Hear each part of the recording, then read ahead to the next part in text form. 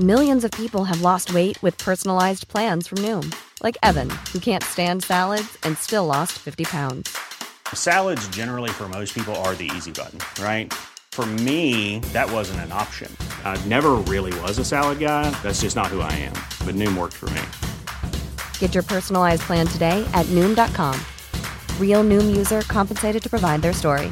In 4 weeks, the typical Noom user can expect to lose 1 to 2 pounds per week. Individual results may vary. Wow. Nice. Yeah. What you're hearing are the sounds of people everywhere putting on Bombas socks, underwear, and T-shirts made from absurdly soft materials that feel like plush clouds. Yeah, that plush. And the best part? For every item you purchase, Bombas donates another to someone facing homelessness. Bombas. Big comfort for everyone. Go to bombas.com/ACAST and use code ACAST for 20% off your first purchase. That's bombas.com/ACAST. Code ACAST. Even when we're on a budget, we still deserve nice things. Quince is a place to scoop up stunning high-end goods for 50 to 80% less than similar brands. They have buttery soft cashmere sweaters starting at $50, luxurious Italian leather bags, and so much more. Plus, Quince only works with factories that use safe, ethical, and responsible manufacturing. Get the high-end goods you'll love without the high price tag with Quince. Go to quince.com/style for free shipping and 365-day returns.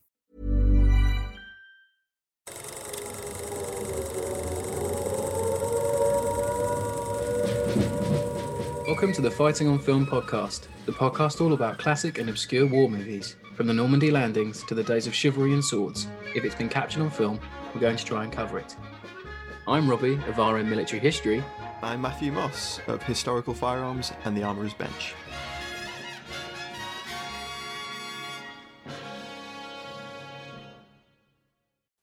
Welcome back everyone to Fighting on Film. Today we're joined by Sebastian Abinieri, who's written an amazing memoir on his time working on 1977's A Bridge Too Far.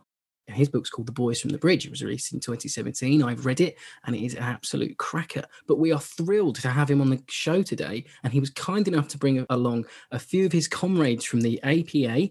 We have Tim Morand and Jack McKenzie, and they're going to be talking all things A Bridge Too Far with us today. Chaps, we're absolutely delighted you could join us. Welcome to the show.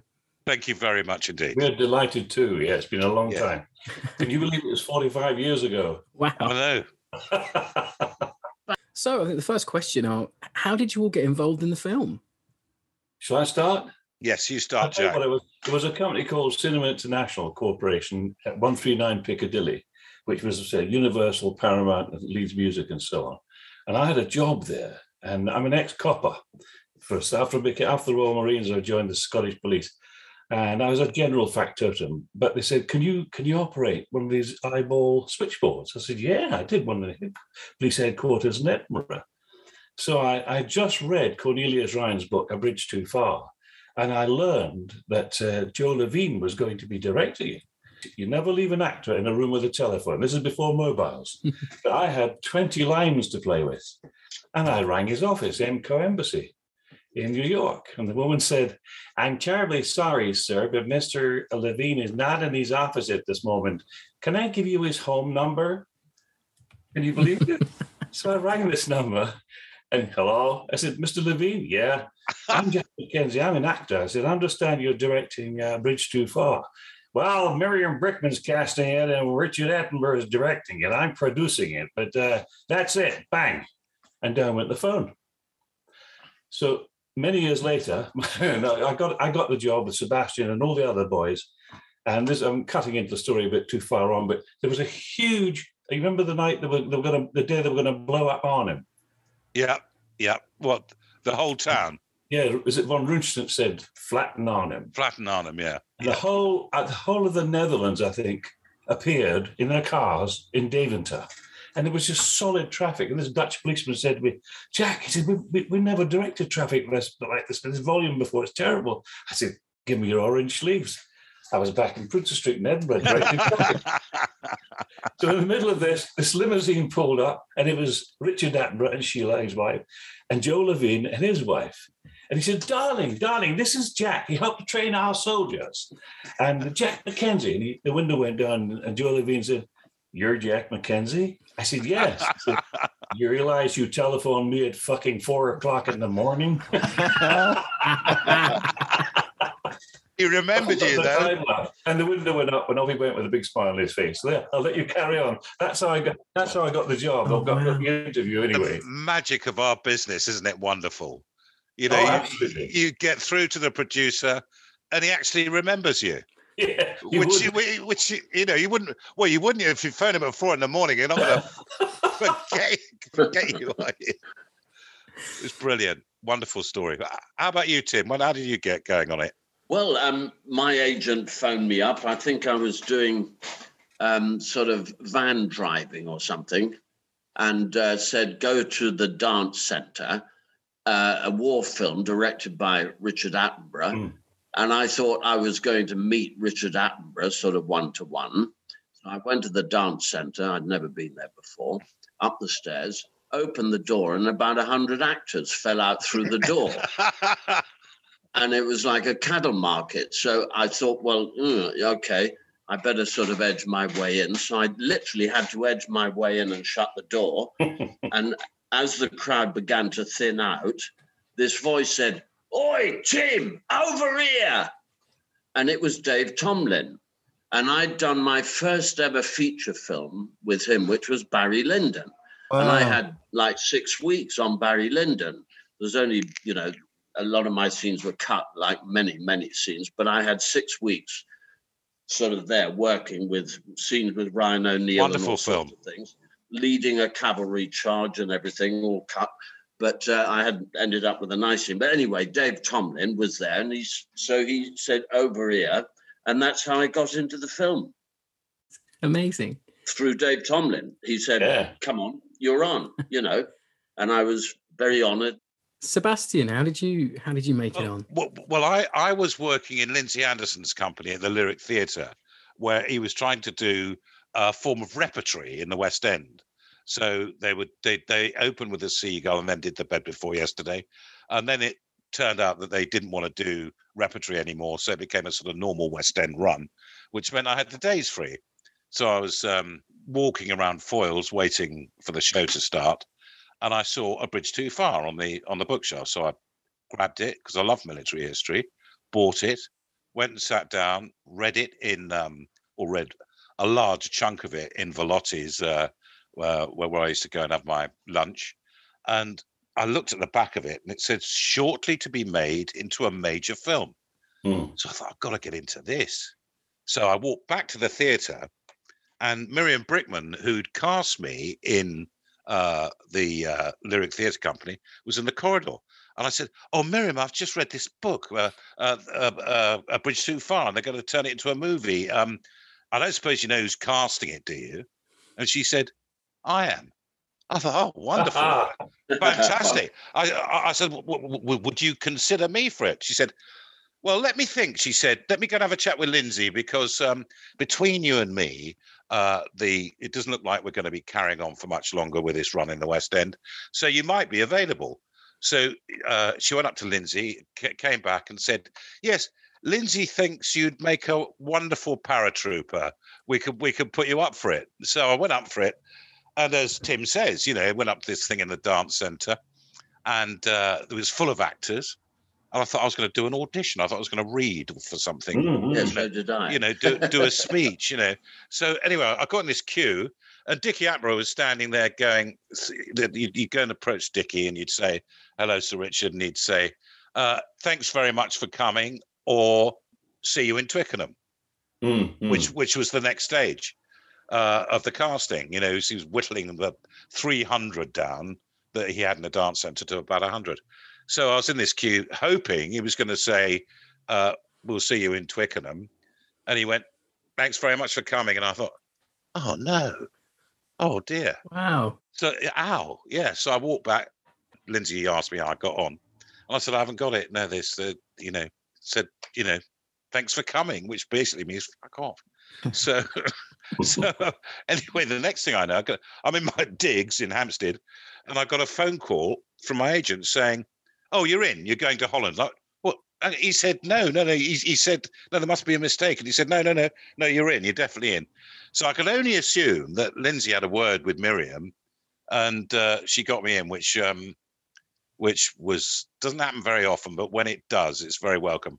And on that particular occasion, I was so happy because I really wanted to do the job, and it was the most wonderful experience I've had in my life. I mean, it was one of the most amazing experiences I've ever had in my life. So much so that my wife said, "Can you stop talking about it, please?" And turn it into a book. That's right. It was the first mega movie we've been involved in, wasn't it? Oh, and also it was about what our parents went through, wasn't it? I think that's it meant so much to us. It was like, we got to get this right. Dickie showed us the film, Theirs is the Glory. We met so many guys who'd fought in the battle, and you think we have got to do our damnedest to get it as right as we possibly can. And I think the spirit was there, and as dear old Shakespeare said, all things are ready if our minds be so, and we were up for it. Well, talk about arse licking. I didn't arse lick, but I made sure my boots were all polished when I went for the interview at the dance centre. Can I add an esoteric level to it? Because I was Church of England and used to go to church every Sunday with my granny. And during that very embarrassing moment when the vicar, this is Church of England, says, "And now let us pray." And my brother and I used to hope and pray that he would be struck by lightning and say something really inspirational and cosmic and magic. And so we'd hang on his long, they all do the same pause. "And now let us pray for the Queen, Prince Charles, and the royal family, and all those brave men that lost their lives at Arnhem." Oh, really? And it turned out that our vicar had been a padre at Arnhem. Wow. So it's the only prayer that I've ever consciously known to have been sort of come true. All my childhood, I was praying for all those brave men that lost their lives at Arnhem. And there I was playing one of them. Amazing. Wonderful. Well, I strode down to the dance centre, and I go, what happened? Like you were in the queue, and I had these lovely shiny boots on. I thought, I'll get it all done. So it's the first thing to look at. And he looked at me, and he looked up at me and said, "See you later, darling." And is that what Dickie said to you? Yeah. And I walked across Trafalgar Square and thought, have I got the job? And then my then agent rang me. She said, "Darling, you've got the job. You're off to Holland on the 5th of May. Woo! It was great. You remember the date? Well, that was Liberation Day in Holland, wasn't it? Yeah. Do you remember who shared your cab with you to the airport? Do you remember, or did you get your own cab to the airport? Oh, I took my own. I took my own cab to the airport. Yeah. That's right. You went there under your own steam. Yeah. Yeah. I ended up going with Big Frank. Frank Mugan. Yes, Frank Mugan. He was 6'5", could head a ball like most people. Yeah. As hard as most people could kick it. The Scouser. He talked like that all the time, didn't he? He couldn't stop moving his hands when he talked, and we tried to hold his hands and he couldn't say anything. Talking. Once we held his hands, he couldn't say a word because he needed to sort of use his hands to help him to talk. No, that's rotten, actually. No, so this motley route arrived at Schiphol. And nobody knew anybody. I didn't know anybody at all. I wasn't really in the theatre. I come to London in 1970. I was a detective, for God's sake. But I knew nothing about acting. I still know nothing about acting. And this crowd, we got on 2 coaches, didn't we? Yeah, well at Schiphol. At Schiphol, yeah. Well, I found the whole flight absolutely terrifying. I'd never flown before. Oh, right, yeah. I'd have made a very good paratrooper because I would have jumped out of the fucking thing. Given half a chance, you know what I mean? Somebody said, what was your first plane ride? I said, mine. Yeah. I said, out the back door. So how old were you all at the time? How old was I? I was 21. I was 21 when I went. And how old were you, Tim? 76. I'm 79 now, so I would have been, in my 30s? 34. 34. I was 34, yeah. Oh, wow, okay. Well, I think I was about the same. Yeah. We're both war babies, both of us. Yeah. Well, that adds more weight to it, doesn't it? You know, you're making this movie about an event that happened to your parents' generation. So was that always in your minds when you were, my folks were killed film? during the war. My father was buried at sea. He was in the Arctic convoys. Oh my! And my mother was involved in the munitions industry. She was a war worker, and obviously she had absorbed all the toxins and poisons in the factory in Ardea in Ayrshire, and she died giving birth to me and my twin. My twin wasn't. Oh my God! Wow. So I was cast out, but my grandparents, my father's parents, brought me up. Yes, I was brought up by my mother's mother, but my father was with the Free French. He was French. Oh, right, yeah. Wow. And got to England, heard de Gaulle, came over here. I remember vaguely meeting him because my parents lived in France before the war. They were artists, trendy bohemian artists, trendy place to live. My mother fell in love with a local lad, and then the Germans came in. I landed in Portugal in 1942 while my mother was trying to escape. And then my father joined us, and then immediately joined up, was a liaison officer with the American Army, and landed at Omaha and went all the way through. And he was in Narvik with the Chasseurs Alpins. Really? Wow. Was he? Wow. So he was a bit of a legend in our minds. And I didn't really meet him till I was 11. And he was great. And, something to live up to, isn't it? When he, totally, when he got a dad who's done something like that. Well, my old pop was a tough old ex-Royal Scot, and he knew I was going to go down the wrong path. He said, "How old are you next week, son?" 15. There's your ticket. Where to? Deal.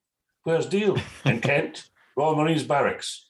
And I live 300 yards from the front door. this colour sergeant, what's your name? Mackenzie? That's a nickname. Get in there. I went to the boy, came out a girl. So you all make it to Holland, and so talk us through to become an APA member. Talk us through that. How does that work? They had military advisors for the stars. There was John Waddy was the military advisor. He was ex one para head of the SAS and so on. And then they had military advisors for Robert Redford and Gene Hackman and Tony Hopkins and so on. But we had this great company of actors who were going to be playing all the different roles. And we had to get ourselves organized into a military, thinking mechanism.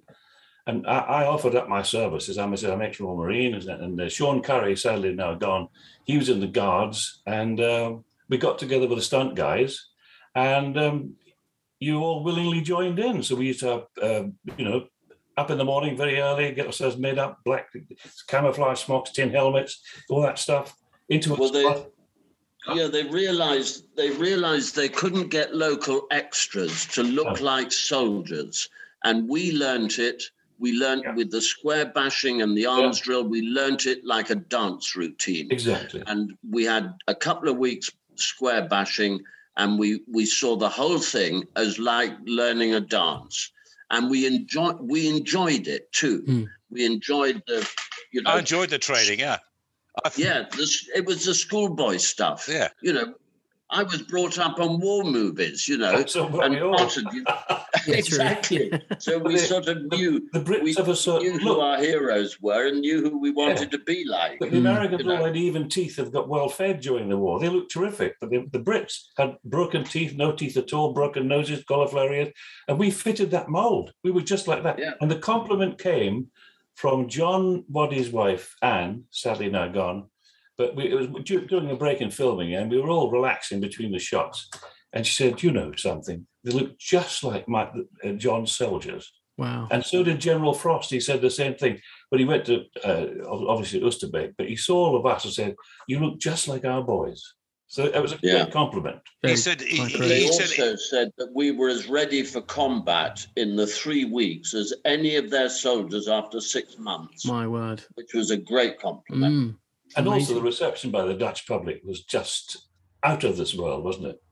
You're doing square bashing. So what else? What else was involved in the training? So was it weapons handling and? Well, we had we used to start off the day with a run round a lake, where some, not many, but some actors used to pretend to faint halfway round. It was very hot. It was very hot. Yes, to be fair. I remember it was my first day's training. I was the youngest, I have to say. I was 21 years old, and I found it quite comfortable because I've been working on a farm and all that. I was getting quite fit then, and I thought I'm going to try and win this. And I was right behind Christopher Good, who played Major Cornish, or what? Major Carlisle. That's right. And he was representing actually Major Tatum Walter, who was at the battle.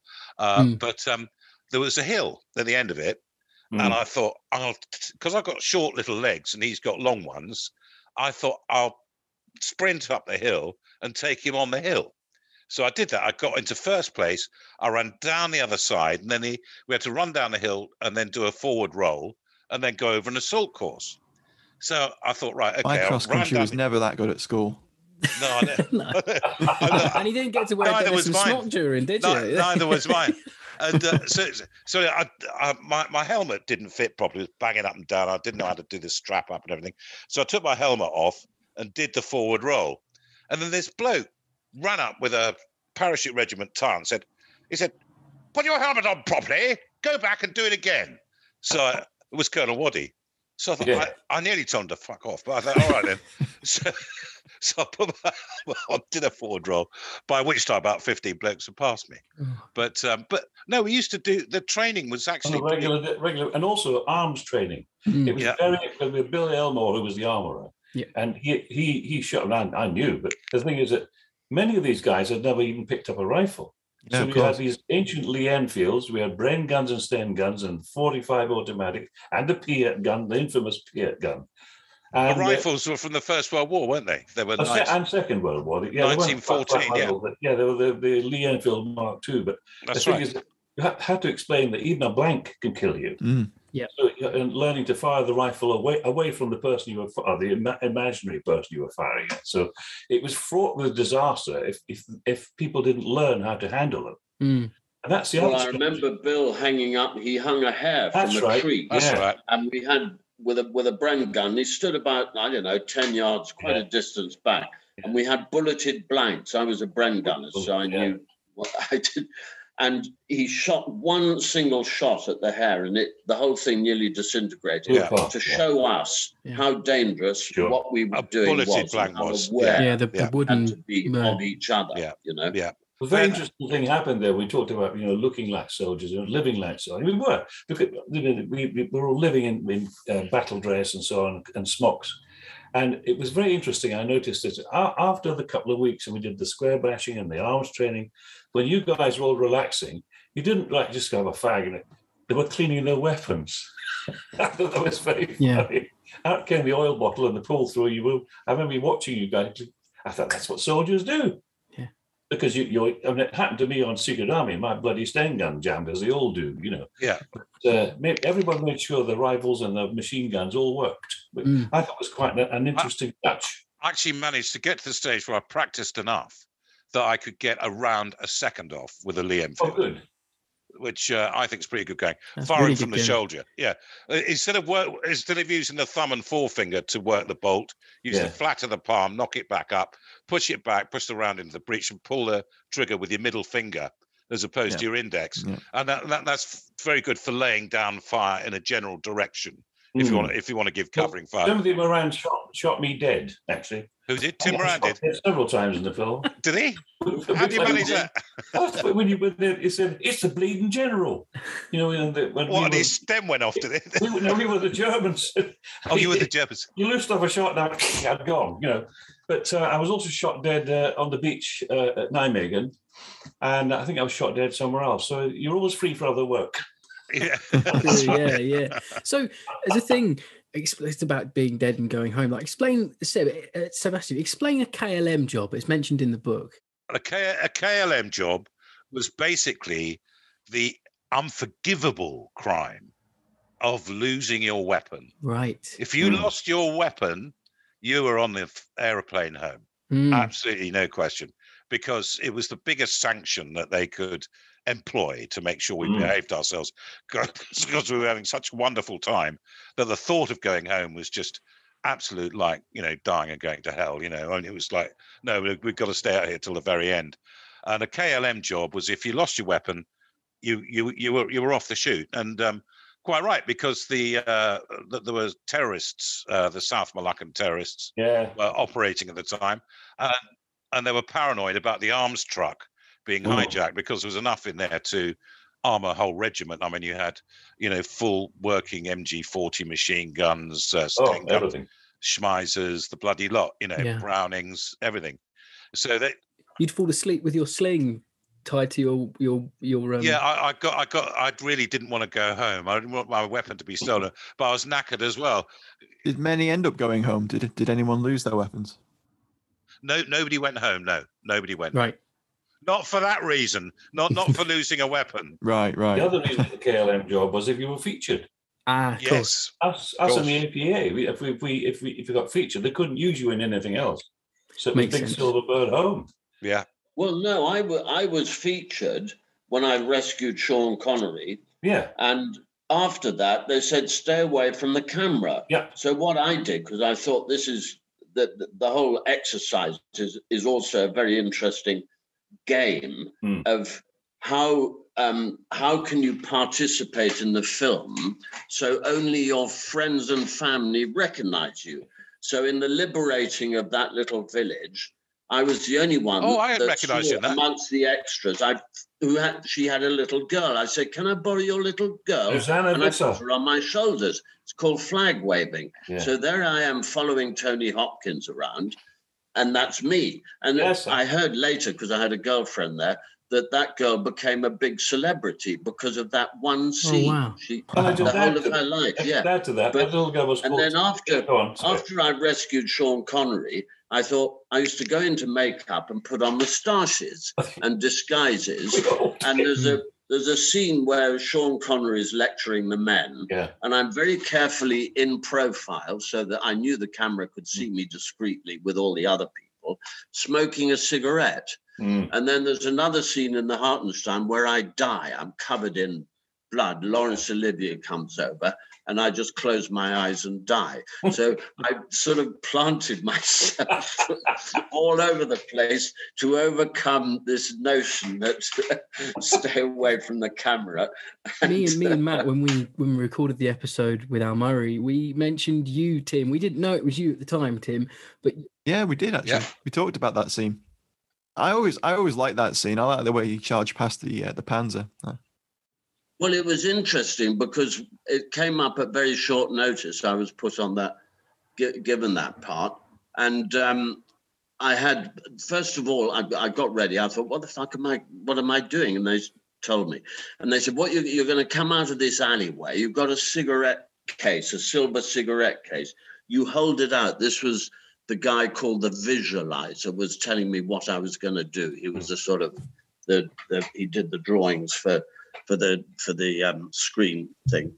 And so I thought, oh, yeah, that's a nifty idea. Yeah, that's good. Then somebody else came over and said, no, Tim, you're going to walk down there and you're going to do that boff. And then just before the take, I think it was Dave Tomlin or Steve said, Tim, get behind that fucking tree. There's a German there. Cut his throat and then run through and kill Doug and him, and there were all the stuntmen in front. And that was it.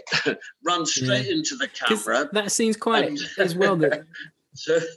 But that scene you're in, Tim, is really interesting because you're wearing a Staffordshire Regiment cap badge. So it's really good that that's where the film has its moments where it showcases the other regiment, like the Gliderborn troops that were there. Yes. You mean I had? Yeah, you did. Yeah, you were wearing a... Oh, I didn't know that. Yeah. I didn't have a clue. Really, South Staffs, South Staffs. I was doing Audie Murphy acting as far as I was concerned. With a South Staff badge on. Yeah. But it's just... And some of these guys came across and they loved it. And even though I in a German uniform, I was like this. All the guys from Staffordshire Regiment, they weren't as friendly as you when I was in a camp. You're talking about the cigarette case, Tim. That's quite interesting because do you know that Colonel Waddy, his brother, was at the battle? and he was killed, sadly, at the Battle of Peter Waddy. And he'd knocked out a couple of German tanks by... apparently they were queuing up to attack the bridge, and he managed to sneak down the flanks and got himself in an attic or an upper window and dropped mines in through the open tank hatches. He knocked a couple out like that, but they got him in the end. He got killed by a mortar. But his father, their father, Peter's and John's father, was CO, was a colonel of I think it was the Somerset Light Infantry, and he gave Peter his cigarette case. Wow. And it went, obviously Peter was killed. He had the cigarette case on him. Anyway, years after the battle, he had his name inscribed in it to I think it was Richard Waddy was his father, was Colonel Waddy's father, and it had been presented to him, this cigarette case. And years after, Colonel Waddy went back for the reunion at Arnhem, the annual reunion, and someone handed him that cigarette case. Really? Wow. Isn't that extraordinary? Somebody had found it. Yeah. Somebody had found it after the battle on Peter Waddy and gave it to John. It's incredible. Which I think's a wonderful story. There were so many rather poignant memories like that, weren't there? Yeah. Like, for example, going to Oosterbeek, and the taxi driver wouldn't take the money for the fare. That's right. You're going to see the graves. It was the bus driver wouldn't take the money. He said, He said, "You're English. We don't charge you if you're going to Oosterbeek Cemetery," which made me feel rather humble. I thought, that. But my second cousin's buried there, James Cass. He was a medic. That's right. We didn't find him the last time. But we tried to find him, didn't we? Yeah. But we met Colonel Waddy there, didn't we? We did. That's right, because he knew every single name. Because he was a regular visitor there, Yeah. We've returned to this wonderful barracks we had, which was an old orphanage, and it was very Dickensian, wasn't it? Yeah. the conditions, but we like good soldiers, we lived it through. It was all right. Yes, we tried to work out a roster of engaging in amorous activity with the locals. Well, how dare you? Couldn't say that.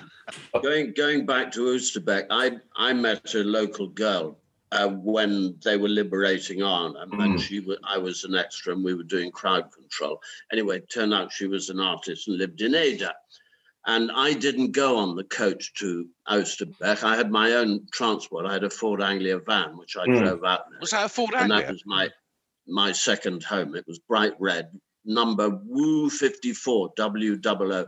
It got known all over Holland. It became famous because I could wind it up. I could crank start it. And I had the whole of Deventer once, all the kids watching me starting it. But anyway, going back to after we had done the crossing of the Rhine, I was absolutely knackered. And Ninka, my girlfriend, had come to watch that filming. And driving back in the van, I said, I've got to have a kip. And she was with her sister. And she said, why don't you come home with us to Ada? And I saw Oosterbeek, and I thought, this is the time to go. So I was on my own with her. And it's the only time in my life where I looked literally at one gravestone, and there were hundreds. So-and-so, age 17 right here. And my whole stomach welled up. It's the only time in my life where I cried uncontrollably for the universe, as it were. It just overwhelmed me totally. And I don't think I would have done that had I been on the bus. It was because I was alone. Yes. And doing the film, of course. Yeah. That was part of it. Some of the inscriptions were very moving. Another one from another very young para. It was something about sad to have only known you for such a short while. Yeah. I think he was 16 and a half or something like that, was 17. But and it was, did you meet the old boy who looked after the graves? No. He's an ex-para. Oh, was really? He? Yeah, and he used to whistle Tipperary as he was cleaning up, doing the grass. Wow.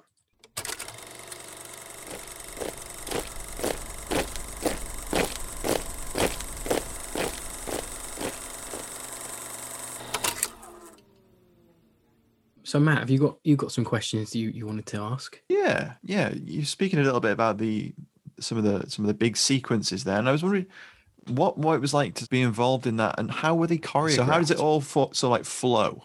That's what I always wondered. That was the brilliance of Richard Attenborough and his team. As he said, I'm a giant puppeteer, and I have everything working at the same time. And of course, the first assistant, second, third, they choreographed us on the ground, didn't they? Yeah. As I come back to David saying, we covered in radio saying, lie down and fight the fucking traffic. Nothing was allowed to get past. That's right.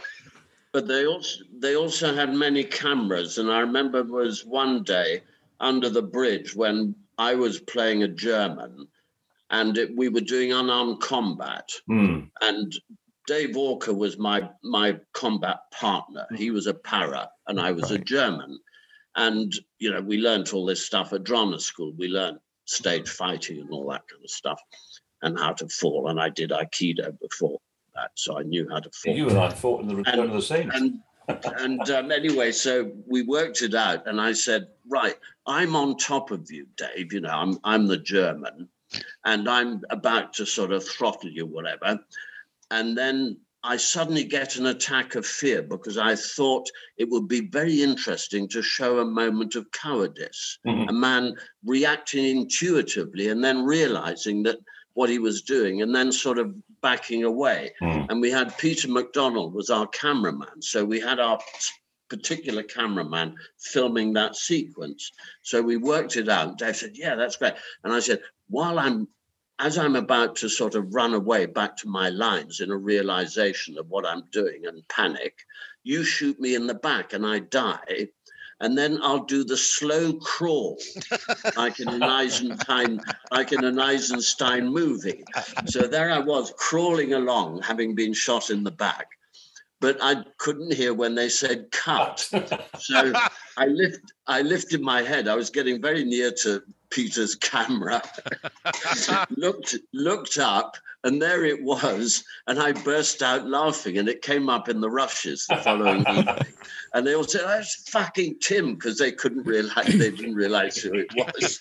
So I don't know if it was in the film or not, but we had great fun, and the support of the cameraman, David and I, sort of working out this little work of sort of combat art for the cinema. Well, I was thinking, I had all these guys playing Yanks, and I said, look, you're Americans. If you fall over, if you get injured, if you get hurt, if you smoke, whatever happens, make it sound American, And so often I say, come on, get your ass up the hill, move your fucking asses, come on, get the fuck. This guy turned around and said, I'm going as fast as I can. I've broken all my nails. I'm expected to work here. Rich says, oh my God. He said, what are we going to do there with Robert Redford in 2 days' time? And on the day, they were wonderful. Yes. We with the cues. We had a second unit that used to do all the action sequences, directed by Burt Batt, wasn't it? Burt Batt, yeah. And we'd go to Amersfoort, which was a big sort of Dutch army, a big Dutch army training ground there, and they had everything there. And we turned up, so we had to be 30 corps on this particular day, and half of us had to be Germans. So anyway, on this particular day, I had to be a German. Facing this creeping barrage of artillery that was coming towards us, and then engaging the British infantry as they came off the trucks. You probably remember the sequence. Yeah. Yes, I do. So anyway, the second assistant director or third assistant or whatever said, now look, Seb, I can't remember who was. No, it's James Waldroper was with me on that. And he said, now look, you two, it's fucking dangerous. He said, there's explosives everywhere. All over the place, and they're all going to be set off. So whatever you do not move. Stay where you are. This shit's going to fly everywhere, but just stay in your trench. So I went, okay. So it started action. The tanks turned up, started firing with their barrels. This creeping barrage of artillery started coming towards us. Explosives going bang, bang. I mean, there were massive explosives. There were big explosions. Tons of full as earth. Tons of full as earth. But, you'd have your tin hat on and you get, pebbles landing on your head. And ding, ding, ding, ding. Yeah, rattling on your helmet. And it was getting really close. And I have to say, I completely lost my nerve. And I ran. which is just what you're not supposed to do. I thought, I'm getting out of here. Fuck this. And I just ran. And so did James. He picked up on my panic as well. And he ran as well. And he ended up standing on an explosive, and it blew him 15 feet. Yeah. Wow. It blew him 15 feet up into the air. Christ. And he landed on his back, and his uniform was on fire. Oh my God. And to do him credit, he stayed completely still while I just went off as far as I could away from all that shit. Sebastian, I was right with you. I came off the lorry at the same time, and I remember Johnny Watsit, the special effects man. They placed the landmines, and they had markers there. Yeah. And we had to clock where the markers were. And before the take, they took the markers away, and they said, just remember, don't. And there were little mounds of earth dotted around the place. I forgot. And we were on action. We all charged through, and I was behind Jimmy Wardroper, and I saw him literally about to jump, and he did jump on it. And as Sebastian said, did a somersault in the air. His British Army serge was completely black and singed with. Was he carrying a Piat at the time? That is in the film. Yeah, that is the very first time you see a Piat in the whole film. 15 feet in the air with a Piat. It's incredible. I wonder whether that was a stuntman, but that's No. That was a genuine accident. Oh yeah. Oh no, that was a genuine. So Tim, accident. you were in British uniform for that scene, and Seb, you were in German. No, I was in German. It wasn't James who was with me then. It must have been someone else. But whoever it was, we both lost our bottle. It's an amazing sequence. It really is. Well, the thought of being under real artillery fire is just fucking horrendous. I mean, you might have live rounds fired over your head in Dartmoor. I can tell you the same. Yeah. I mean, I don't know how they stood it. How you ground your courage to the sticking place and bloody well stayed where you were supposed to stay. I don't know how they did it. So talking about kit and equipment and uniforms, we usually have a segment on the show called the Alley Tally where we pick a piece of kit that we liked from the movie. But we thought today we'd do it a little bit ad hoc, and we just want to know, like, what was your favourite bit of kit to wear, or what gun did you like firing the best? I loved my Lee Enfield 303. I thought it was a wonderful weapon. Yeah. Yeah, I go on. Because it was just so easy to fire. The Mausers would jam.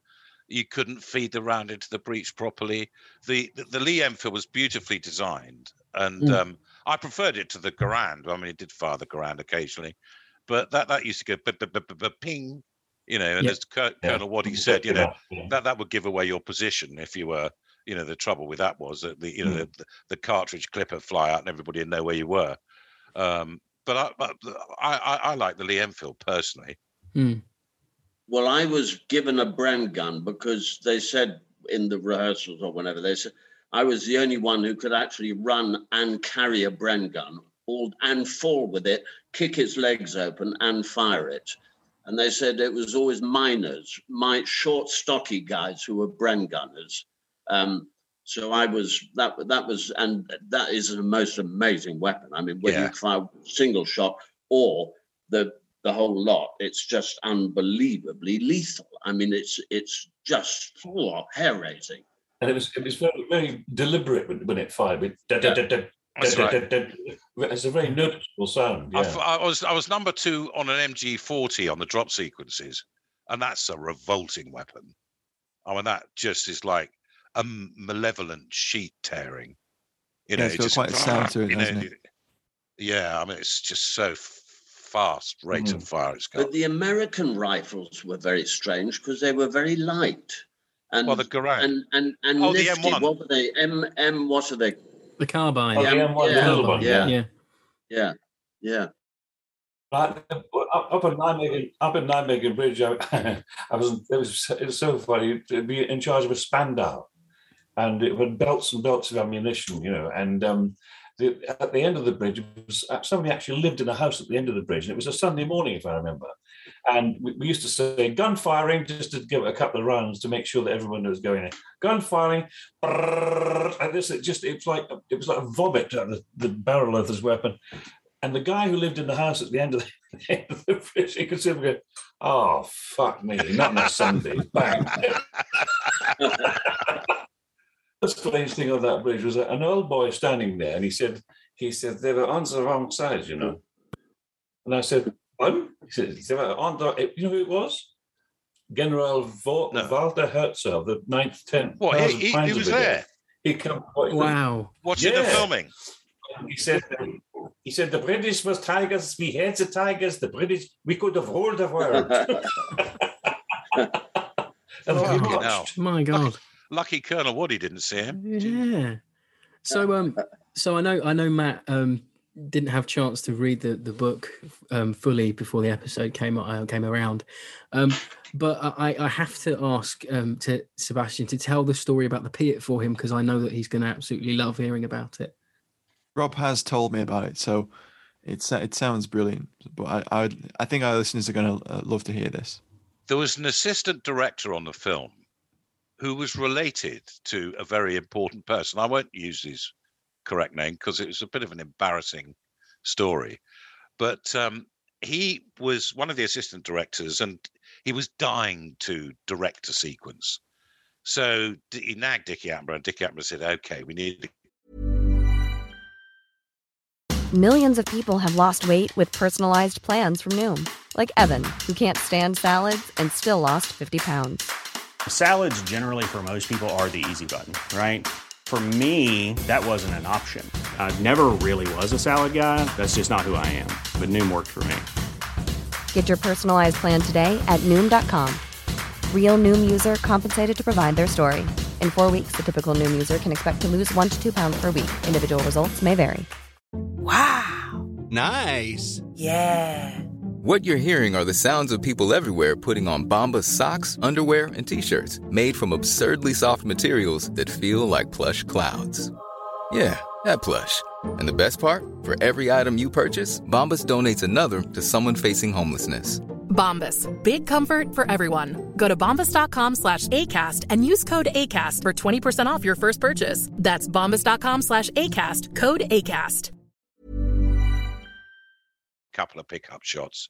We need a shot of a couple of guys firing a brand, some Lee Enfields going off, and then a Piat. So that's what we need. So it's what they call a pickup shot. They just pick it up and shove it into rushes later. So I was part of this little unit that was going to do this, and Dave Tomlin, the first assistant director, who was a wonderful man, absolutely wonderful man. God rest his soul, because he's not with us anymore, sadly. But he said, "Now look," he said, "you're going to fire this, Jeffrey. Now, don't fire it at the camera. Do you understand? Don't fire it at the camera." He said, "But there's a he's American. There's a piece of we got a piece of unbreakable glass in front of the camera." He said, "No, don't fire it in front of the camera. And you boys as well, with your rifles and all that, don't you fire at the camera. That camera's fucking expensive. If that gets broken, it's like a cardinal sin to break a camera on a film. It's like, the worst sin you can commit." So anyway, David went off to shoot something else.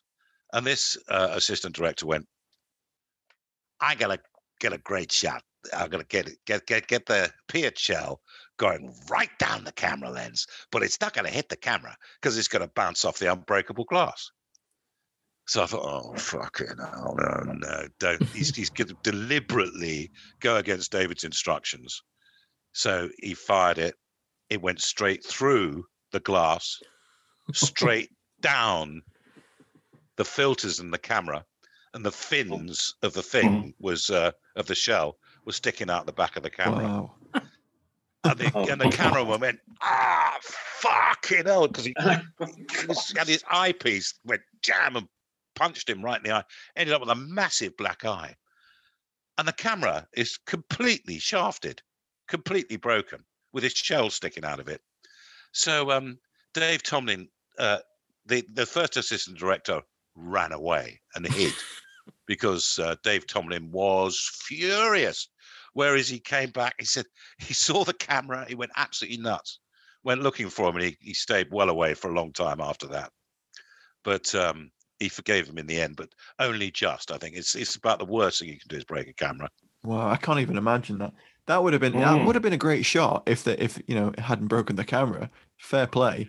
But yeah, you can't go against the first assistant director, can you? Really, when he tells you directly not to do it. But wow, you're supposed to get great shots without breaking the camera. That's the whole point. Yeah. That's the whole point of. I was going to say one of the great examples of presence of mind was the Dutch tank crew when they all got pissed. Unbelievable. They got through 2 or 3 crates of bloody grosh. Then they climbed into the tanks and drove right through the set. Yeah, and Dickie Attenborough burst into tears, didn't he? And Peter McDonald, he grabbed the camera and shot from the shoulder. This tank plunging through the. Wow. And they used it. It was a great shot. These guys were pissed as rats in these tanks. This was Dutch Army national servicemen, and they were sitting in this tank, and they had really long hair that they had in hairnets. And smoked a lot of joints. Smoking spliff and drinking. Yeah. They were pissed, stoned, and look, they were just like Oddball in Kelly's Heroes. Except the tank was full of them. Was full of oddballs in Kelly's Heroes, and we thought, what a bunch of wankers. We thought, fucking hell, let's steer well away from this tank. This could go. So anyway, Dave Tomlin said, right, okay, we want the tank to go forward, turn left onto the main road. We want the German APA, which was us, going brr, brr, brr, brr, at the windows. Then we want the British APA to come out and engage them hand to hand. And we all had real bayonets on our weapons. They weren't rubber ones; they were proper pig stickers. And they were. And I thought this could go so badly wrong. I thought this could go really badly wrong. So anyway, they went, okay, action, bang, and instead of going to the end of the road, he went straight through the house, dragged the whole house, and it had 6 weeks worth of filming needed to be done in that, and it was all dressed on the inside. All the art directors and production designers have been in there and put grandfather clocks in and paintings and mirrors and dressing tables, bedspreads. It was all like a beautifully ready location to film in, and it was completely wrecked by this tank. And Dickie Attenborough saw this, and he just went.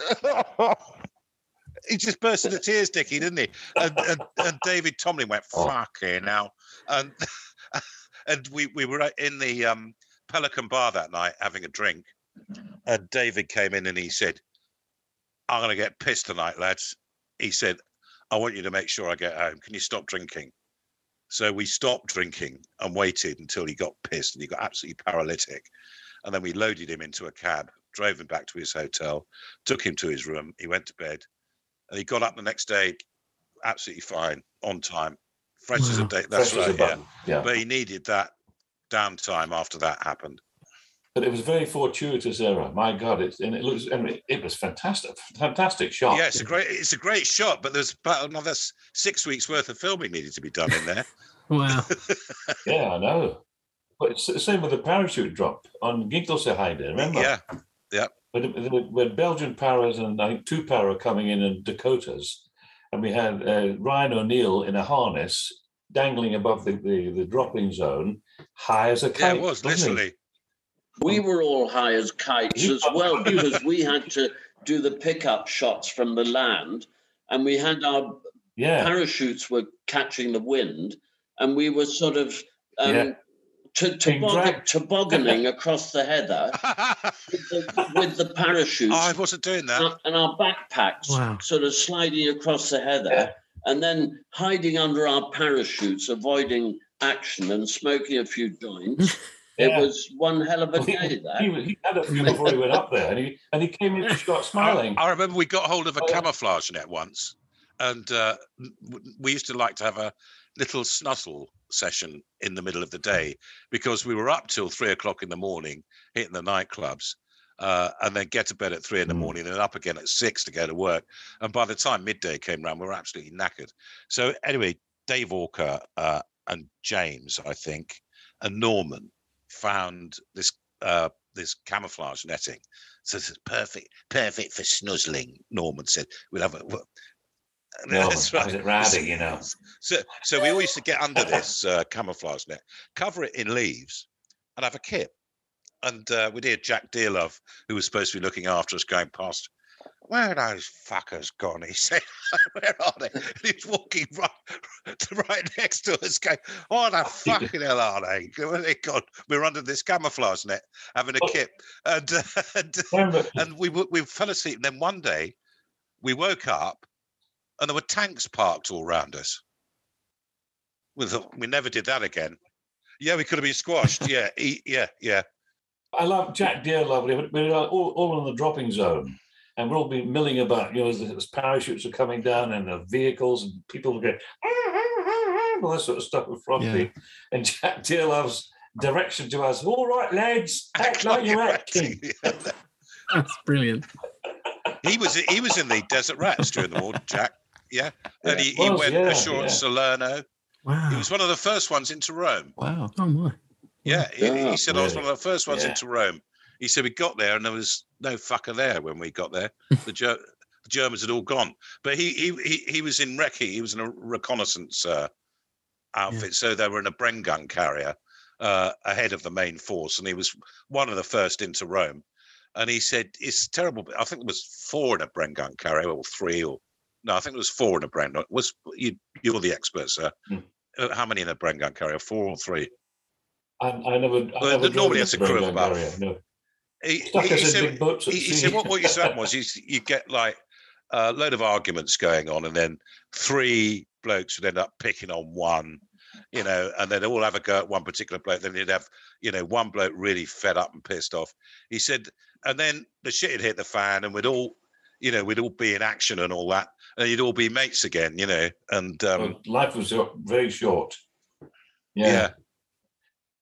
And he told me a story about how he went ashore at Salerno, and he parked his Bren gun carrier up on the beach on the grass, and then he got the orders to move off, and he got to Rome, and his mates turned up, caught him up, and said, "Fucking hell, you were lucky." He said, "Why?" He said, "You know, when you drove off," he said, "there was a big patch of dead grass where your Bren gun carrier had been." He said, "Anyway, you went round the corner, and a fucking shell landed right in the middle of it." And Jack went, "Oh God, you know, God, could have been this." Well, that was the other thing about the vehicles we used. Do you remember the rubber tanks? I had to abandon them because they were going bang, bang, bang, bang. And then Charlie Mann's blokes in Amersfoort, they discovered a Sherman tank holding up a bridge. Wow. Yeah, remember that? What for real? They pulled it out. One that had been left after the battle. Yeah. Yeah, it was holding our bridge in the middle of the moor, and they pulled the tank out, cleaned up the crankcase, got it working, and it lumbered off into the queue. It was wonderful. It's amazing. And they had all these lovely American. Do you remember the first day we were there? We turned up at Booslow to get our uniforms, and we turned up, and a load of German SS wandered up and started chattering away, and there was German soldiers walking past. We just got off the aeroplane from England, and this tank, they were working on this tank, and then all of a sudden it went bang, blew up, and all this flame came out of it, and all these special effects guys jumped off, started laughing and joking and swearing and all that, and it was one of the tanks that they dug up out of the polder. Yeah, that they were trying to get going for the film, and they started it, and obviously the fuel system had gone, so the whole fucking thing brewed up. That was our welcome to Holland. Amazing. First day there.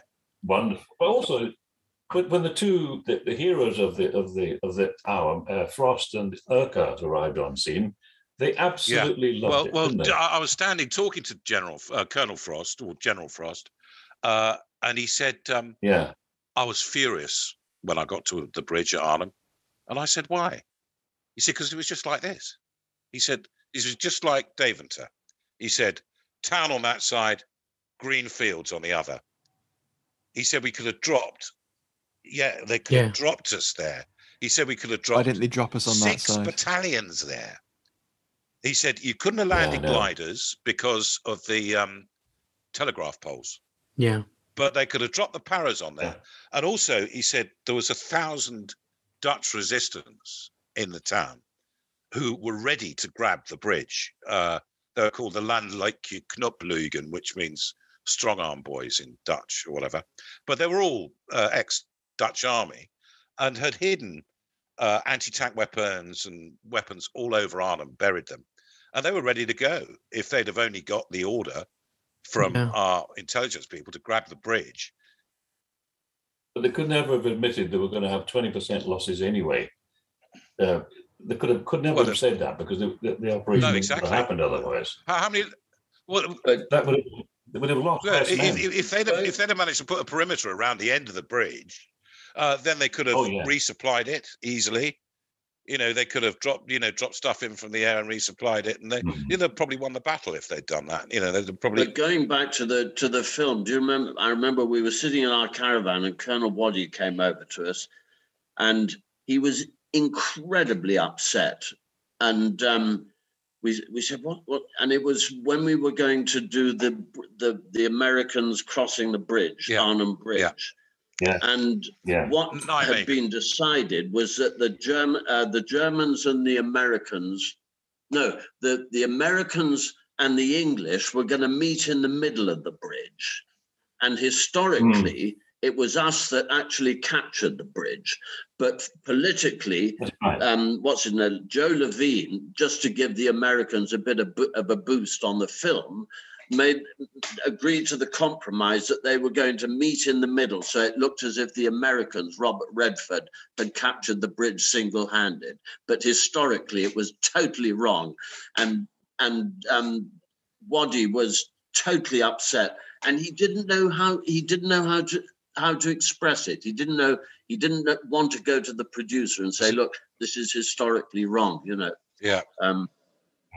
Well, similarly with John Stride playing the 30 Corps major, and Redford berates him, saying, "Your men are dying out there. You're drinking tea." No. It never happened. Yeah. It never happened. But of course, for the sake of drama and the film and a bit of excitement, the Americans had to be shown in a good light.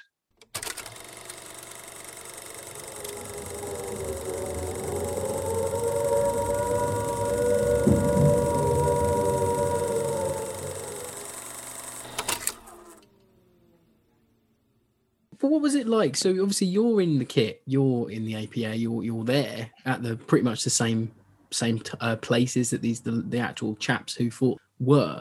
So what was it like? Obviously meeting meeting Frost and Waddy and these people that actually been there, and you're there recreating it. How did that make you feel as actors? Oh, absolutely proud of ourselves. But the point is also they just accepted us. I mean, to me, it was like hero worship. When I met Frost, Frost was like, blimey, I've just met Colonel Frost. He said one day, I can't believe they've got a bunch of actors to do this. He said, I never would have believed it. He said, you're just like my men. You behave like my men. He said, when you've got nothing to do, you sit around drinking tea, smoking, sleeping on your packs or playing football or whatever. He said, I can't believe we got a bunch of actors to do this. He said, mind you, he said, we did form the SAS from the Artist Rifles. Yes. Absolutely. And he said, in fact, it's still called SAS Artist Rifles. And Bill the Armourer said, in your case, more like piss Artist Rifles. He said. There's a clip of the Arnhem Report that was put on the BBC production, I think, during filming, and there's a clip of Frost saying, they like my boys, and me and Matt were watching it as we were preparing for this episode, and we were trying to pick out you fresh-faced young boys in it, but we'll have to share it with you guys after. We think Sebastian might be in the clip that's in the little documentary, possibly. So. Why do you think? I mean, obviously, you guys are in the film, and you know better than most. Why do you think the film has stood the test of time, and it's still so beloved even now? Well, I can tell you right now, my nephew ended up as a captain in the SAS, John Yorston, and when he was a young parry, they were marched down the road in 1977 to see this film, A Bridge Too Far, and even the paras were impressed, and they watch it all the time. He's seen it about 20 times. And the strange thing is, when they have the reunions, it's not the Ride of the Valkyries which they marched to. Bridge It's Too the Far. music from A Bridge Too Far. It's become their march now, isn't it? I mean, I've got a pal who lives next door but one to me, and he said, "You're in A Bridge Too Far, weren't you?" And I said, "Yeah." He said, "I love that film." He said, "That's a Paris favourite film." He says, when we've had a few beers and we want to watch a movie, it's either that or Zulu, and we leave but have a few beers and say, "Great, it's all going to kick off now, boys," and we want. Well, my nephew and his mates, they have a few beers, and when they get to abide with me at the Hartenstein Hotel, they all weep buckets. Can I tell you the wonderful story about when they're setting that sequence up in the film, where Dickie Attenborough says, "Okay, boys, now you're all exhausted. We're all sort of wounded and sitting there. It's the end of the battle, and the Germans are going to come across the bridge, and as they come over, Jeffrey's going to start playing the flute, and you're going to start singing one by one, 'Abide with Me.' He's going to be playing 'Abide with Me.'" So anyway, this okay, boys, ready, action. So anyway, Germans come across the bridge. Jeffrey starts playing the flute, and Norman Gregory said, "We're not going to surrender to that fucking bunch of wankers, are we?" They went, cut. Who said that? He said, "Who said that?" And we all kept stum. We didn't want to drop Norman in it, but I think it was Norman's last tribute to the Airborne before. That's right. Yeah. Jack, you mentioned Bill Armour, the Armour, earlier. Bill Armour, yeah. We were reading in the Arnhem report. There was a little thing published as well, and it says that he did most of the Piat firing on the bridge. So what was Bill like? Because he must have had so much going on with all of those weapons, and then to be called on to bring up the Piat. Very thorough man. He had to be very thorough. As Sebastian said already, I had a problem because not only was I training, but I was keeping my eyes open on kit, on where people were going. Because some of them went astray, making sure people didn't have pockets full of blanks and all that sort of stuff. And I found a Bren gun and a can of ammunition outside a public lavatory. What? And yes, the Dutch extras, and judging by the screams of joy inside the lavatory, this call of nature was a bit more exotic than the norm. Then I found a Thompson submachine gun hanging from a tree in the forest. He'd gone to pick bluebells. That's a KLM job. Well, they were Dutch extras. Oh, they were Dutch extras. Well, I have to say, with the coach that you lot were all on driving to the locations, and I had my red van. I always had my own way of getting there. I loved that van. I was so envious of that van, Tim. I slept in it. It became a absolute anyway. But one day we were there, and all the lads had left the coach, but they'd left all their gear on the coach. And I don't know why. I think I'd arrived a bit late and parked up my van, and I saw the coach driver going through the gear on the coach. And this was quite late on. And I suddenly got consumed with a sort of rage. I thought, and he was going to drive the coach off. I literally tried to jump up. There was a high sort of entrance at the back because the front doors were closed and the back was open. And he was stamping on my hands, trying to stop me getting into the coach. And I grabbed his legs, pulled him off, dragged him round, and I had him in front of the coach against the engine, holding him and about sort of thump him. Dickie Attenborough turned up. And I was in a total state because I was convinced that this guy was going to drive off with all our fucking gear on the coach, And Dickie just couldn't believe it. He was very, very calm. "Tim, now what are you doing? What's going on here?" Oh, sorry. It was a moment of I think I started to crack at that point. Violence was. Yeah, I think we all started, didn't we? We all started going. I can't remember who it was. I was adjusting somebody's kit because it was all wrong. gaiters were upside down. Things you'd spot. Oh yeah, buckled belts were upside down. So I said, no, it shouldn't be like that. And I took his, thick shaft thing. And he said, but Jeffrey, was it Jeffrey? Somebody, the costume. Jeffrey says, I said, look, fuck Jeffrey.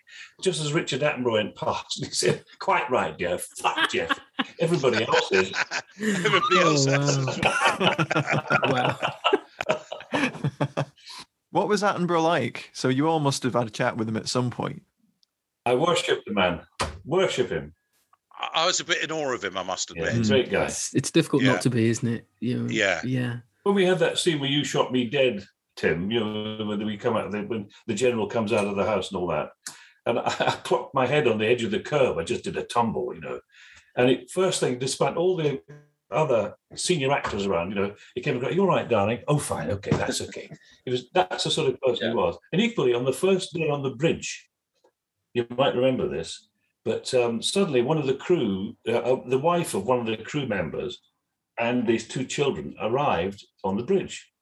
And Richard stopped what he was doing and took the kids' hands and walked across the bridge and saying to the chaps, "Now we're doing that over there and over there." Wow. And it was wonderful, which is one of these quiet moments that, I've got an eidetic memory. It's a snapshot of him doing this in the first day of filming. It was a terrific thing to watch. Amazing, because he was working on that film for 3 years, wasn't he? Yeah. And he was working, 70 hours a week, 7 days a week on it. Yeah. So he must have been exhausted, And carrying reels. And he was still, nice enough to do stuff like that. Yeah. Carrying reels of film to get more money for the film. Yeah. I mean, that sequence with James Caan was I saw you chatting on the other podcast about how, how does that fit into the film? Yeah. That was the first sequence we saw when we got to Holland. And it turns out that he was using it to raise money to make the rest of the film. So he shot that sequence with James Caan. That makes sense, because it does feel like a short film. It is exactly like a film, isn't it? It's like a film on its own. So he showed it to a load of Japanese investors, and they fronted up with the rest of the money. Right, yeah, because I don't know if you've seen it, but there is a cracking Japanese poster for the film that has got every single bit of kit in the movie bar the bridge on it. It's a cracker. Yeah. I'll tell you something, on the river crossing, we had, Turks boats from Henley. They had the real canvas boats. That's it, yeah. We were all GIs. I've got a photograph behind me. And what was extraordinary was we got them loaded into the water, and then the engines packed in mid-river. So, but they literally were rifle butts and paddles. Yeah, they took the engine out of our boat and put it into Robert Redford's boat. Well, so we had to paddle. And Doug we're Robertson using rifle butts and all that, Doug Robertson said to me, "Cover Redford, sit in the prow." He said, "because he gets off first." All right. I said, "Yeah." So we got to the far side of the river, and he said, "Jump!" So so I jumped into 12 feet of bloody water. Yeah, so did I. And when I came at the surface, Redford stood in my bloody head to get on the beach. What we didn't expect to be blown up as we went across, did we? Oh no! So you were all in the river crossing scene. We were all in the river crossing, the River Vaal. Yeah, that's amazing. There was a side element to that as well, because before we got onto the boats and loaded up and all that, we were down in that valley, just the other side of the dike. And Robert Redford was making his speech to the troops.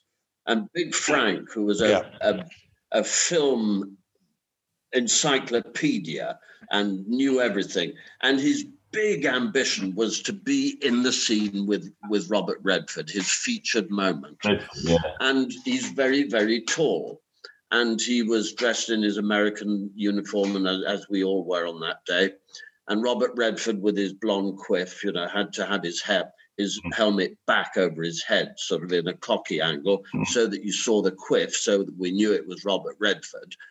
And suddenly, I remember it was Steve, or one of the assistants, came out and said, "Frank, I'm really sorry, but we can't have you in this scene," because he was too tall. And he was standing right next to Robert Redford. And it broke his heart. It broke his heart. But I remember a 4-knot river, 4 or 5-knot river, it was fraught with disaster. Somebody was going to drown. Happily, nobody did. But what was thank God. extraordinary was in the middle of the river, it was all milling about with all these boats were floating left and right and sideways and so on. And we suddenly heard, gathering in the sheaves, we're gathering in. It was that guy at the front, one of the boat, the blonde guy going, gathering in the sheaves, like this, the top of his voice. And all I could see was Redford's voice going, and then we landed. There were a couple of real paras with us who were staying with us in our old folks' home that we lived in. And they'd done the jumps. They brought the first battalion over to do the drop sequences, and they had some leave coming up. So they said, "Well, let's spend some time, working as extras on the film. They're all fully trained, they know how to fire the weapons and all that." So anyway, they're on the bank, and we all had to wear life jackets under our uniforms. And some of them inflated them just in case to make sure they worked, so they looked like pregnant. But I didn't inflate mine. I was too vain. But but anyway, these two paras were there, and I said, "Do you want to come in our boat?" And he went, "No, I don't think so, mate." I said, "What? Come on, come in our boat." He said, "No, looks a bit dodgy to us." And I said, "Dodgy?" I said, "You're Her Majesty's finest." I said, "I know we are, but we're not getting in that boat." He said, "We leave that sort of job to the Marines." Yes. So anyway, he's stuffing a hot dog in his mouth. And he's got a cup of tea, and we went across, and the whole river exploded. That's right. And even though we didn't have an engine, we were the first boat over because we paddling away like that. Like a speeded up film. That's right. Yeah, it's like a Tom and Jerry cartoon. And I leapt out because I to pull the thing up, to pull the boat up, and I leapt out too early, and I went down at the end of this rope. And because I was weighted down with a rifle and a tin helmet and a pack and everything, it meant I could actually walk along the bottom and come out. So anyway, I walked along the bottom, came out the other side, and then we got back in the boats, had to paddle back across the river and do another take. Wow. And as I got back across the river, this para said to me as I got out soaking wet, he said, "I told you it was dodgy, didn't I, mate?" Timing, yeah. Amazing. Somebody said it was like being in a wet canvas bag, and it was, I tell you. Yeah. Little wooden struts in them. But and they were genuine of the period. But, that sequence in the movie is just, it's staggering even now. It stands the test of time. Well, the courage those guys showed getting across that river. Yeah, without doubt. I mean, the ones who did it for real. Of course. Yeah. That was the 82nd, wasn't it? Yeah, the 82nd Airborne. Yeah. We used the tank for the close-ups. Yeah. John Ratzenberger getting shot and somebody else, Yeah. They reckon they had 50% casualties getting across there. Right at the end of the war as well. You think, fucking hell, I've got a chance of going home, now I've got to do this. Just shows the courage of men. Yeah, amazing. Yeah.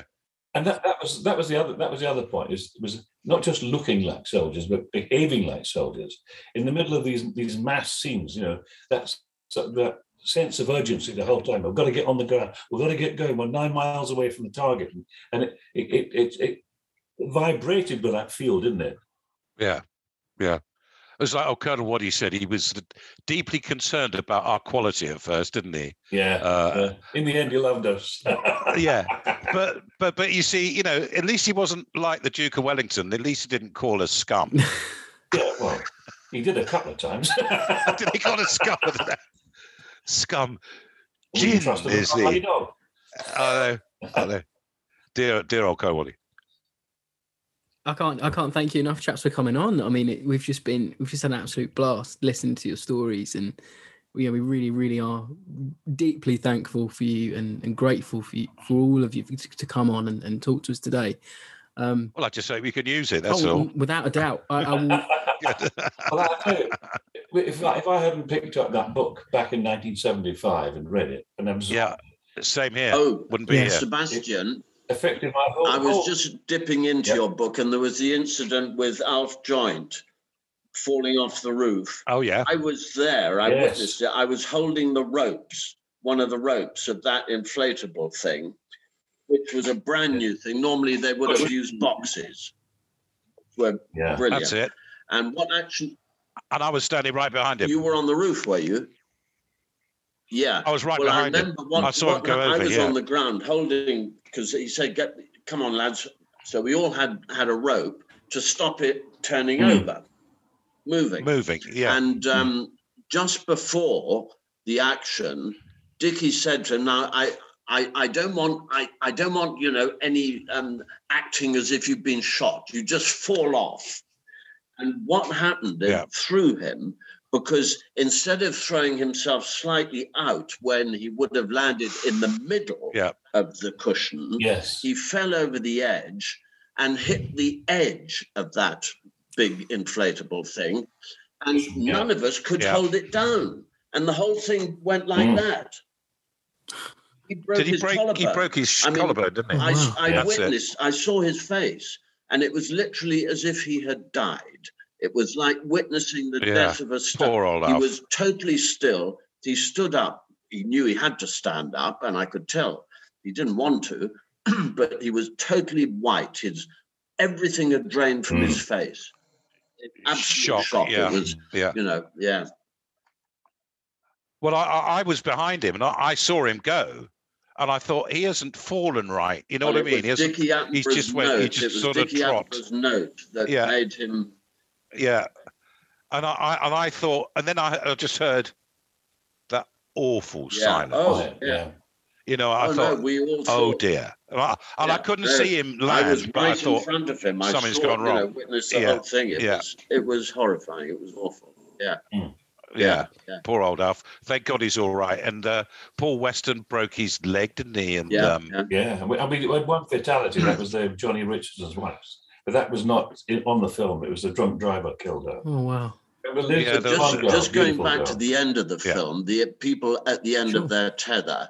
Did any of you witness the fight, the punch-up? Steve Lanning, Dave Tomlin, and the bouncers and the owners of the Pelican Bar on the main square in Devon. No. It was fucking hell, I wish I'd been there. Jesus. They were paralytic, and it was like they were totally berserk. And I remember, these were big Dutch guys. You know how big the Dutch are. Anyway, it was unbelievable. They were absolute hammer and tongs. And I think that was probably the evening of the last day or something. Wow. What a finale. Yes, exactly. Yes. Indeed. When they dropped the 1st Battalion on Ginkle Heath, we opened up on them, and they weren't expecting to be fired at. I thought, hang on a minute, we're going to be on the sticky end of a counterattack here, because they weren't expecting to be fired on. So I got up and I went, "Hello, lads." They got up and looked at me like that, you bastards. And so we picked their kit up for them and put it on their Jeep so they could drive it back to their rendezvous point. And I invited them. I said, "Come to Daventry tonight. Come and have a few beers with us." So the whole battalion turned up. 600 of them turned up and crammed themselves into the Pelican Bar. And there was Andrew Milbourne there, who'd fought at the battle. Yeah. And he kept buying us beers. He said, "Let me get you a beer, lads." And I said, "No, we need to buy you a beer, Andrew. You're the hero. Don't buy beers for us." So anyway, I'm chatting away to him, and he said, "Have you been in any fights yet?" And I said, "No." I said, "The only fighting we've done is fighting to keep Ollie's breakfast down." And he said, "You have to have a few fights. We had some great fights." And I said, "Hang on a minute, Andrew." I said, "We're a little bit outnumbered here. There's 600. He said, "Outnumbered? We're fucking used to that. I'll tell you what."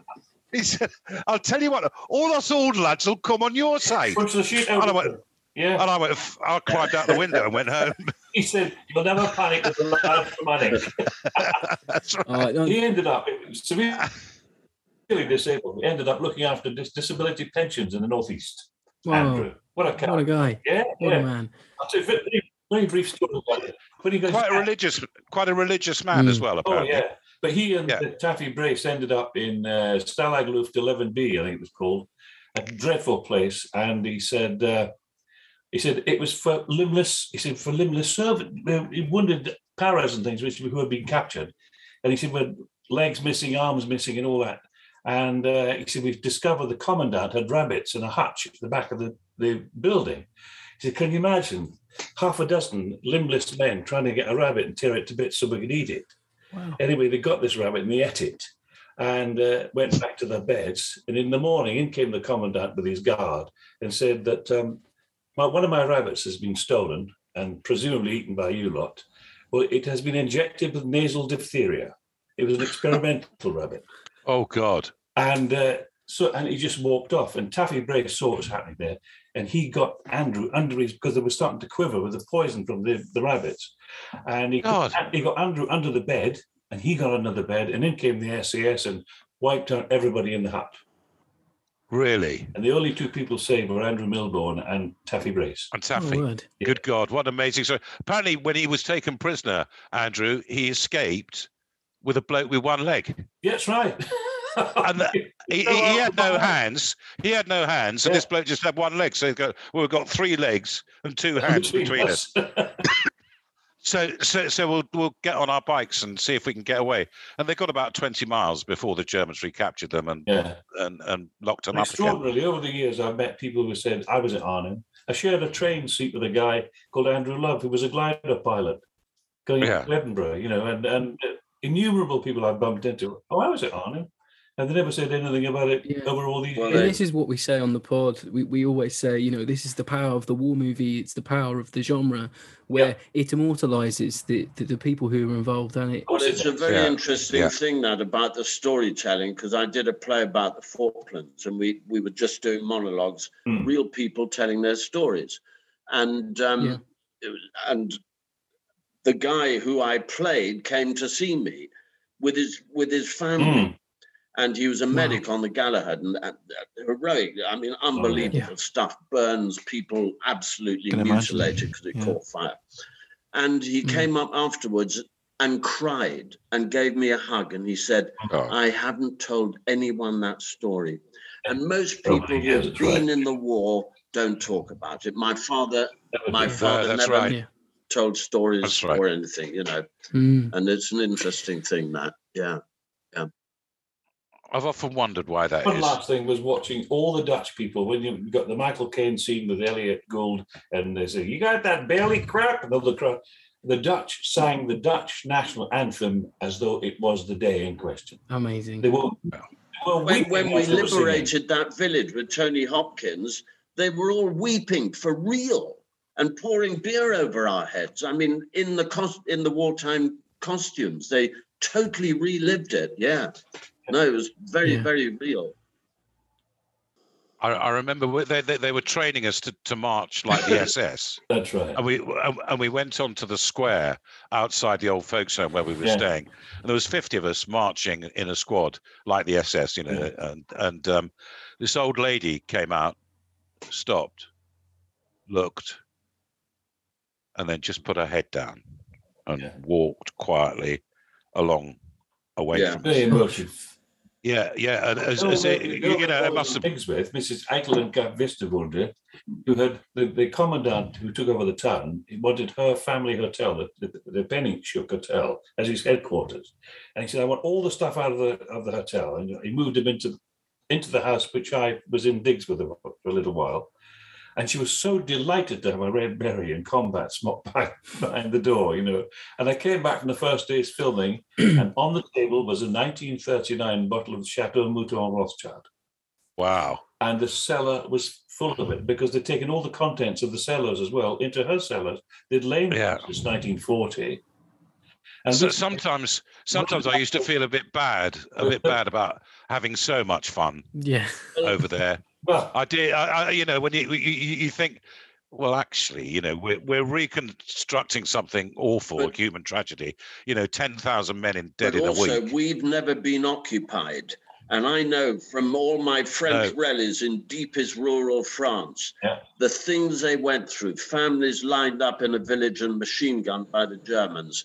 Little gravestones everywhere, and we've never ever had to make those decisions, and it makes me ashamed to be English that we hate Europe so much now. I find it utterly appalling, this sort of anti-Europe business that's being stirred up. It is disgraceful. And I remember some old guys who were at the the ceremony this year on the beach in Normandy, they were actually saying, we fought for Europe. What is going on? What is Brexit about? We fought for Europe, you know? And all this propaganda, anti-European stuff, it makes me angry, but sorry, I won't go on. It's fine. No, don't worry. It's fine. I was just going to say about the wine that we went to a friend's house. He was a sommelier for Canary Wharf. He said a 1939 bottle of Chateau Mouton Rothschild. I said, yes.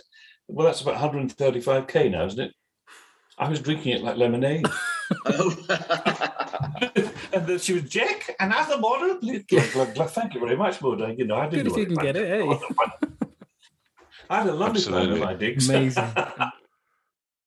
How come you were in digs in Holland then? I thought you were staying My there. girlfriend was coming across and she didn't want to sleep beside you, smelly lot. Ah, right. Okay, fair enough. Well, I understand that. Wow. But can we just admit it was an incredible experience? It was a huge privilege to be involved in it and to know these guys and all the other guys. The uniform to actually portray a soldier on the screen for me was just, I couldn't believe my luck. Yeah. I mean, me and Matt, we just want to thank you so much, everyone, for coming on. Fantastic stories. Well, thank you. Yeah. Thank you. Very kind of you to see us. So it's our pleasure. So thanks, chaps, for coming on. I mean, we've absolutely had an absolute blast talking all things A Bridge Too Far again. We'll never give up the opportunity to talk about the film. As always, like, subscribe, share the podcast, whatever app you're listening on, and you can support us on Patreon. Find us on fightingonfilm.com. And we'd like to say thank you to the lads from the APA. Thank you. Thank you. Thanks so much for coming on, chaps. Really great. So much. Thank you. Cheers. Thanks a lot. Thank you very much. Bye-bye now. Bye.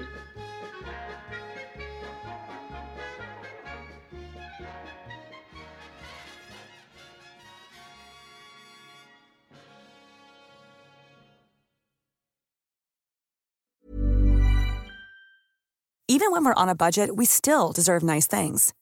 Quince is a place to scoop up stunning high-end goods for 50 to 80% less than similar brands. They have buttery soft cashmere sweaters starting at $50, luxurious Italian leather bags, and so much more. Plus, Quince only works with factories that use safe, ethical, and responsible manufacturing. Get the high-end goods you'll love without the high price tag with Quince. Go to quince.com/style for free shipping and 365-day returns.